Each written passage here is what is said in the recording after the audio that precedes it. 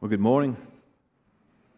That little video really sets the tone for what we're going to talk about this morning as we get our hearts and our minds prepared to take the Lord's Supper together. So if you have your Bible, I would love it if you would open up to 1 Corinthians chapter 11. Paul talks about communion. It's interesting, Paul really, when he talks about the Lord's Supper as a body of Christ, as the church, he really places that as kind of the primary reason we gather. Sermons are important, singing's important, all of that, but he seems to really focus in on when we gather as a body of Christ, the Lord's Supper is central in our focus and our gatherings. And so I'm going to read a lot of this chapter, beginning with verse 17. It's a long passage, but I think it's worthy of reading the whole passage because there is a lot in here. And Paul really even sets the tone in Scripture about not only the importance of the Lord's Supper, but we need to take it seriously. So let's read, beginning in verse 17. In the following directives, I have no praise for you, for your meetings do more harm than good. Could you imagine hearing that from Paul? Every time you gather together, there's more harm that takes place than good things. In the first place, I hear that when you come together as a church, there are divisions among you. And to some extent, I believe it. No doubt, there have to be differences among you to show which of you have God's approval. So then, when you come together, is it not the Lord's Supper that you eat? For when you are eating, some of you go ahead with your own private suppers. And as a result of this, one person remains hungry and another gets drunk. Don't you have homes to eat and drink in, or do you despise the church of God by humiliating those who have nothing? What shall I say to you? Shall I praise you? Certainly not in this manner. For I received from the Lord what I passed on to you. The Lord Jesus, on the night that he was betrayed, took bread, and when he had given thanks, he broke it and said, "This is my body, which is for you. Do this in remembrance of me." In the same way, after supper, he took the cup, saying, "This cup is the new covenant in my blood. Do this whenever you drink it in remembrance of me. For whenever you eat this bread and drink this cup, you proclaim the Lord's death until he comes. So then, whoever eats the bread or drinks the cup of the Lord in an unworthy manner will be guilty of sinning against the body and the blood of the Lord. Everyone ought to examine themselves before they eat of the bread and drink of the cup. For those who eat and drink without discerning the body of Christ eat and drink judgment on themselves. That is why many among you are weak and sick, and a number of you have fallen asleep. But if we were more discerning with regard to ourselves, we would not come under such judgment. Nonetheless, when we are judged in this way by the Lord, we are being disciplined so we will not be finally condemned with the world. So then, my brothers and sisters, when you gather to eat, you should all eat together. Anyone who is hungry should eat something at home, so that when you meet together, it may not result in judgment. And when I come, I will give further directions. Let's pray. Lord, you have given us your word, and we thank you for that. It is the word of God that you have inspired Paul to write, and we learn from your word how to be more like you and what you are like, and how those ahead of us have been corrected in the instructions that you want, not just for them, but for us. And so, Lord, I pray that you'd be in our midst, and with the power of your Spirit, would you bring things to light that we need to learn and we need to grow in. In Jesus' name, amen. Paul talks about the Lord's Supper, that moment that we break the bread and drink of the cup. And for me, growing up, anytime we had the Lord's Supper, I would always think back of the cross, which is true. But what Paul, in that passage, unpacks is more than just looking back at the cross. He seems to expand on some things and give reference to some things and look at communion or the Lord's Supper in depth. And so what I want to do is just go through 6 different layers or elements that he talks about. Really what I'm doing is just, Mitchell said you're preaching on the Lord's Supper, and I went back to my seminary notes and got great notes from a theology class I was in, and I just think it's good for us to think about when it comes to this chapter and when it comes to communion. So the first layer that Paul talks about is looking backwards. When we come to communion, we look backward.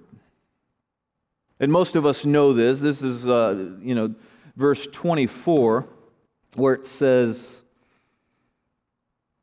"And when he had given thanks, he broke it and said, 'This is my body, which is for you. Do this in remembrance of me.'" We look backwards towards the cross and what happened at the cross. And I think most of us realize that or kind of know this aspect. But we need to be reminded of the gravity of what this means, of what Christ did for us, or what in theology they call substitutionary atonement. The reality that Jesus dies on the cross as a substitute for you and for me. Meaning Jesus died in your place. You deserve the cross. You should have gone to the cross, but Jesus as a substitute died for you. Substitutionary atonement. And that's what Paul gets at. And I wanted to look back too, if you have your Bible. I don't know if it'll come up on the screen, but in verse 23 he says, the Lord Jesus, on the night he was betrayed. And he also says before that, "For what I received from the Lord, I passed on to you," and betrayed. Those two words are similar. We don't see it in our translation, but they're similar words. Kind of, when you betray someone or you pass on something, you put something on someone's shoulders. And there's similar language. We know that Judas was present and he was the betrayer in that upper room. So yeah, that's a betrayal. But others talk about this idea we find in Isaiah 53, where not only is it just passed on, but God put onto the shoulders the sins of the world onto Christ, the Messiah. So I want to read a couple verses from Isaiah 53. It says, "He was despised and rejected by mankind, a man of suffering and familiar with pain, like one whom people hide their faces. He was despised, and we held him in low esteem. Surely he took up our pain and bore our suffering. Yet we considered him punished by God, stricken by him, and he was afflicted by God. But he was pierced for our transgressions. He was crushed for our iniquities. The punishment that brought us peace was on him, and by his wounds we are healed. We all like sheep have gone astray. Each of us has turned to our own way, and the Lord has laid onto him the iniquity or the sins of us all." So we see this powerful thing that Jesus died in our place, meaning that he suffered the pain. He had suffering. He suffered death. But Jesus not only takes on our sins and your burdens and your baggage, as we look at this context and look at Isaiah 53, he also takes on your punishment. He takes on the wrath. He takes on the justice. God is loving, but he's also just. And Jesus takes all of those things. Our sins, but also the punishment for those sins, which brings about healing, right? Which in Isaiah 53 it talks about. We get healing from those things. So he is a substitutionary atonement in your place for those things. And when we come to the table, we remember what happened to Jesus, should have happened to you. And we stand at the table with God's wonderful grace. See, when it comes to communion and coming to the table, you have no right to stand in God's presence. But at the same time, you have every right to stand in His presence because you are in Christ because of what He did. I love this quote. It says, "We don't come to the table to get forgiveness. We come to the table because we are forgiven."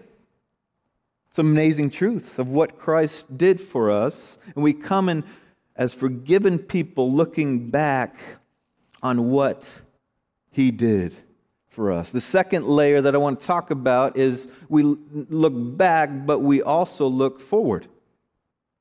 In verse 26, he says,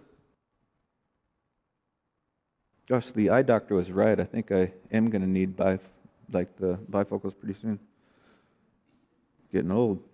"For whenever you eat this bread and drink this cup, you proclaim the Lord's death until He comes." Yes, we look back. Yes, we remember the cross, but we also look ahead when He will make all things new. It's an amazing truth. There is hope in that perspective. There's hope in the day that Jesus promised, and He will come back. And notice this, I love this, it says, "Do this in remembrance of me." He didn't say, "Do this in remembrance of the cross." No, do this in remembrance of me, all of me.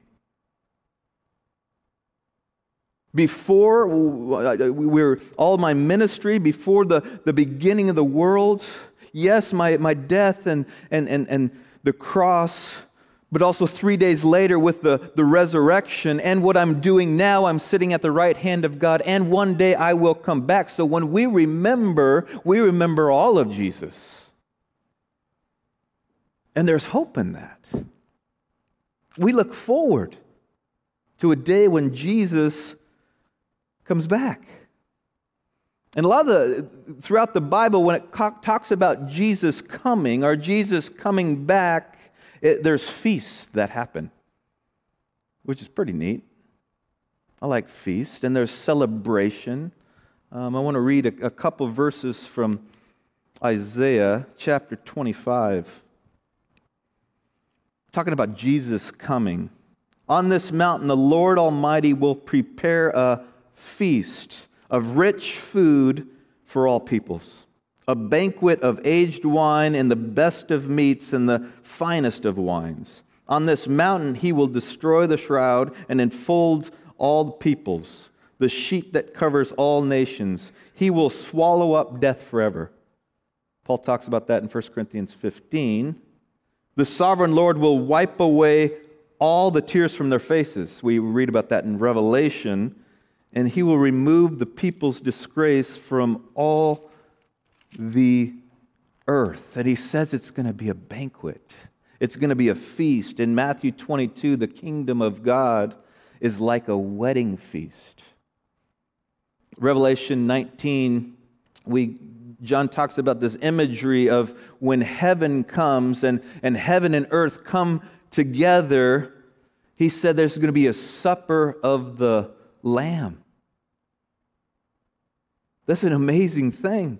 Jesus is the bridegroom. We, the church, are the bride, and we will come together, and there will be a wedding feast. And so when we take the Lord's Supper, it's just a glimpse of partaking in this little feast, but we look forward to when we have a great feast with a cup and bread face to face with Jesus. So maybe you're coming to the table today and life has been tough. Maybe you've had some hurts this week. Maybe you're looking forward to this week and you have some tough things to deal with. The hope is Jesus is coming back. This isn't going to be forever. Our hurts of this world, Jesus is coming back when He's going to make all things new, and we celebrate that in communion. We celebrate the reality that He is coming back. Yes, we come sober-minded and we come with reflection, but at the same time, we also celebrate looking forward. The third layer is the looking inward. We examine ourselves, says in verse 28, everyone ought to examine themselves. Examining ourselves, you take time to stop and think about that. Because he says when we don't do that, some are getting sick and lethargic and weak and even falling asleep, which means death. Now, this is a confusing chapter. And there's a lot of writing on this chapter. Many scholars don't even agree what really that means. That many are getting sick because of sin in our lives. And so what does that mean? I don't know. Ask Mitchell when he comes back. But he would probably say the same thing. It's a difficult passage to really understand the meaning of it. Some say, it's spiritually. When we're not living out Christ, we're not dealing with sin in our lives, spiritually people are weak. And spiritually people are dying, which makes sense in this context. But any way we read it, we need to realize when we don't deal with sin in our life, it leaks and other people are affected. And we need to examine ourselves to make sure we're right in God's presence. And that's only done through confession and what Christ has done for us. And then fourthly, he says, basically look around. Look sideways, look left and right.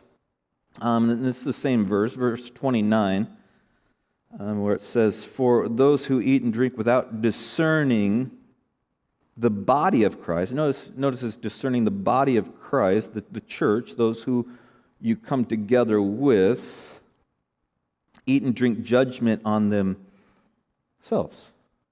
Chapter 10, he talks about, there's this language of we as the church are a body. And we're one body. He talks about this in chapter 12 with the giving of gifts and spiritual gifts, and also 13, how we love. The body is important. And though we don't do it here, but it would be one loaf of bread, and as you peel off a piece of the loaf, or you peel off a piece of the body, you are one of many parts that make up the whole. And so the body is important, and when we don't look around at the needs of each other, there's a problem with that. And he addresses that a little earlier on. He's talking to the Corinthians saying, you're doing this wrong. Because there are wealthy people who go early because they are probably the managers and they're in charge, so they get off work early, they go to the bathhouse, and they get there before everyone else, and they start eating. And they start drinking all the wine. That's why they're drunk. And then the poor people in the church who are probably working the fields can't come as early, so once their shift is over and they come, and all the food has been eaten. And all the wine is gone, and that's why they show up and these people are drunk and there's no food to eat. So he says some are going hungry. And basically what he's getting at is stop being selfish. You are all just consumed with your own selfish needs. And you're taking things apart from other people in the body, therefore other people are suffering. We need to look out for the interests of other people. It's an important thing. Who do I need to share some resources with? Maybe I need to give some money to some people who are struggling right now. Who do I need to pray for? Who needs encouragement right now? Who needs help? That's being part of the body. Unselfishly looking at the needs of people within the body. And of course it means, who have I wronged? Paul's pretty serious about when we come to the table and we have something against someone else in the body, we need to deal with that. Or if I've been hurt by someone in the body, I need to address that. Which is sometimes hard to do when we take communion and it's only like 5 or 6 minutes. It's like, gosh, I have to do all that while I'm just sitting through the song. Like, that's hard to do. But on context and how they used to meet regularly, and it was long feasts. But a way to prepare, and maybe not this week, but next time we have communion, Debbie Bowder sends out the emails. Communion's coming up next week. Praise God for Debbie Bowder. She does all those. And you know how hard it is to get all the times right and the people's names right and the addresses, and people get things in late. And so she works hard to get things out that are accurate. And so when you see an email and it says, we have communion next Sunday, as we prepare, and Paul takes seriously how to prepare, during the week, maybe that's when you need to call someone and say, hey, can we have coffee this week? There's something I need to talk to you about. Because that's hard to do during one song. Tap someone on the shoulder, say, excuse me, can we talk? We have a whole week to prepare those things. And we should. Jesus takes this seriously as well. Not necessarily with the Lord's Supper, but in Matthew 5 and the Sermon on the Mount, he says if you're offering a gift at the altar, which would be in Jerusalem, with your sacrifice, and there you remember that your brother has something against you, leave your gift in front of the altar, go and be reconciled to your brother, then come back and make the sacrifice. So most of those people didn't live in Jerusalem, so they take this long journey to Jerusalem to give up their offering. God points out something that's in their life where they're not right with their brother. They have to leave it there and maybe go all the way out of town and deal with it. Point being, do we take this seriously? I think we as believers should be the best at giving forgiveness, offering forgiveness, and accepting forgiveness. I think we live in a world that is messed up.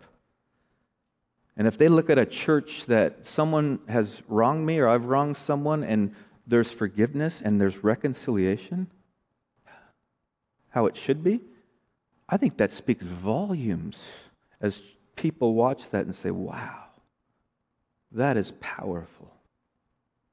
Because Jesus says that. He says, go and be reconciled to your brother. There's a difference between reconciliation and just asking for forgiveness or giving forgiveness. That's one step, asking or saying, would you forgive me? The second step is reconciled, making things right again. Do we do that? Paul seems to think we need to learn how to do that if we don't, if we're to take serious the gravity of the Lord's Supper. Because sending a text message and an email, I wouldn't call that reconciliation.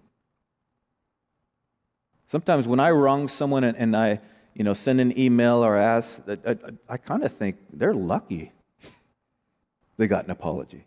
Like, no, that's not right.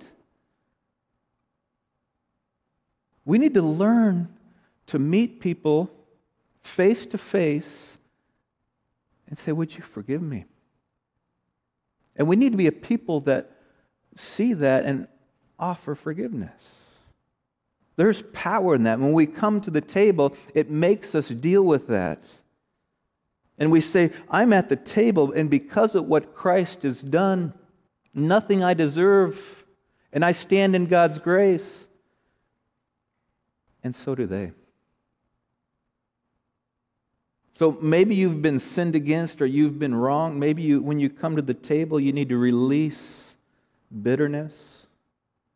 You release malice.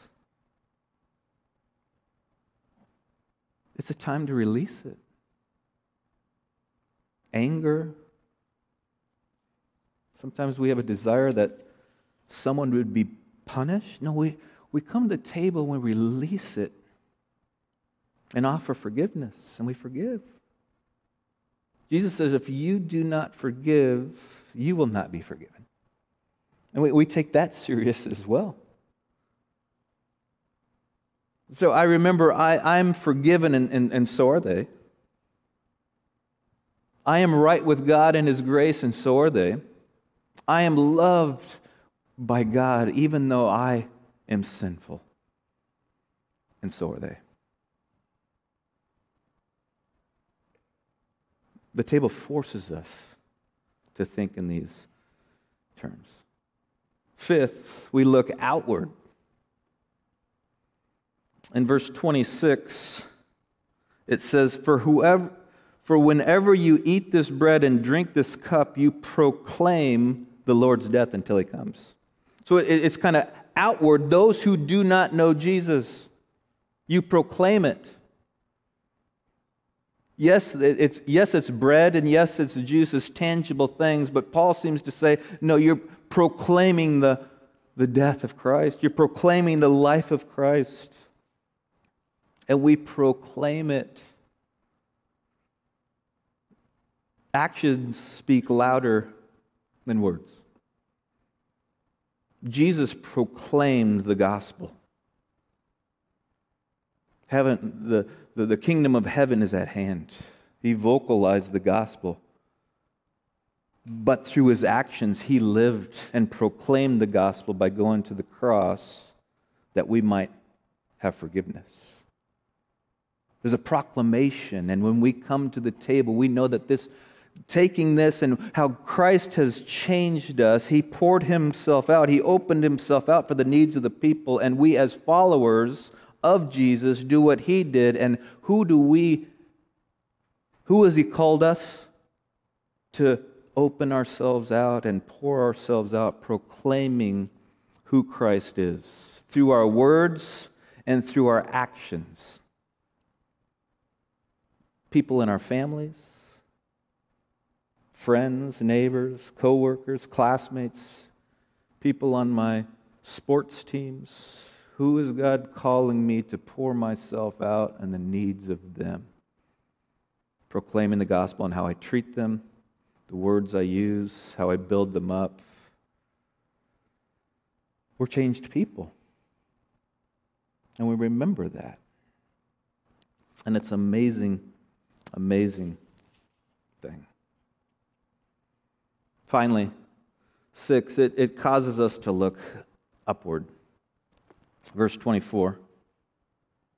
And when He had given thanks, He broke it and said, "This is my body." What does that mean? This is my body. And it's been misinterpreted for many years. The Catholics, we differ on what they think this means. The Catholics believe that some metaphysical way that the bread literally becomes the body of Christ, and the juice, the wine, literally becomes the blood of Jesus. And when you ingest it, you're literally ingesting the blood and the body of Christ. And there's a sacrifice again as we're forgiven. I mean, in essence, that's what the Catholics believe, and we differ from that. As Christians, or we're Protestants, right? So we protest some of those views, and that's why we had the Reformation, and we don't believe that. And so sometimes when we disagree with something like that, sometimes we go so far to the other side that we believe, it's just symbolic. It's just bread, it's lifeless, and it's just a religious activity. And I don't think that's right either. And I can't explain it, nor does Paul really explain it, but I know when I go to the table and I commune with God, right? That's why it's called communion. We commune with God, and the Spirit of God shows up, and we engage with the Holy Spirit, and the Holy Spirit points out sin in our life, and the Holy Spirit comes and refreshes us and renews us and reminds us of the gravity of what Christ did for us. So can we explain it with word? No, it's tough to explain, but I know when I enter in, something spiritual happens and God is here in a very powerful way. We lived in Europe for a few years, and when you go and you visit all the cathedrals and things, the architecture has changed since the Reformation. Before the Reformation, you go in and the altar or the table is front and center, and they have the pulpit off to the side. Because this was most important every time we gather. And yeah, preaching is good and we need it, but we come in this. After the Reformation, the Protestant churches, the Christian churches, have put the pulpit in the front. And the table is sometimes off to the side, or we bring in the table on the days we do communion.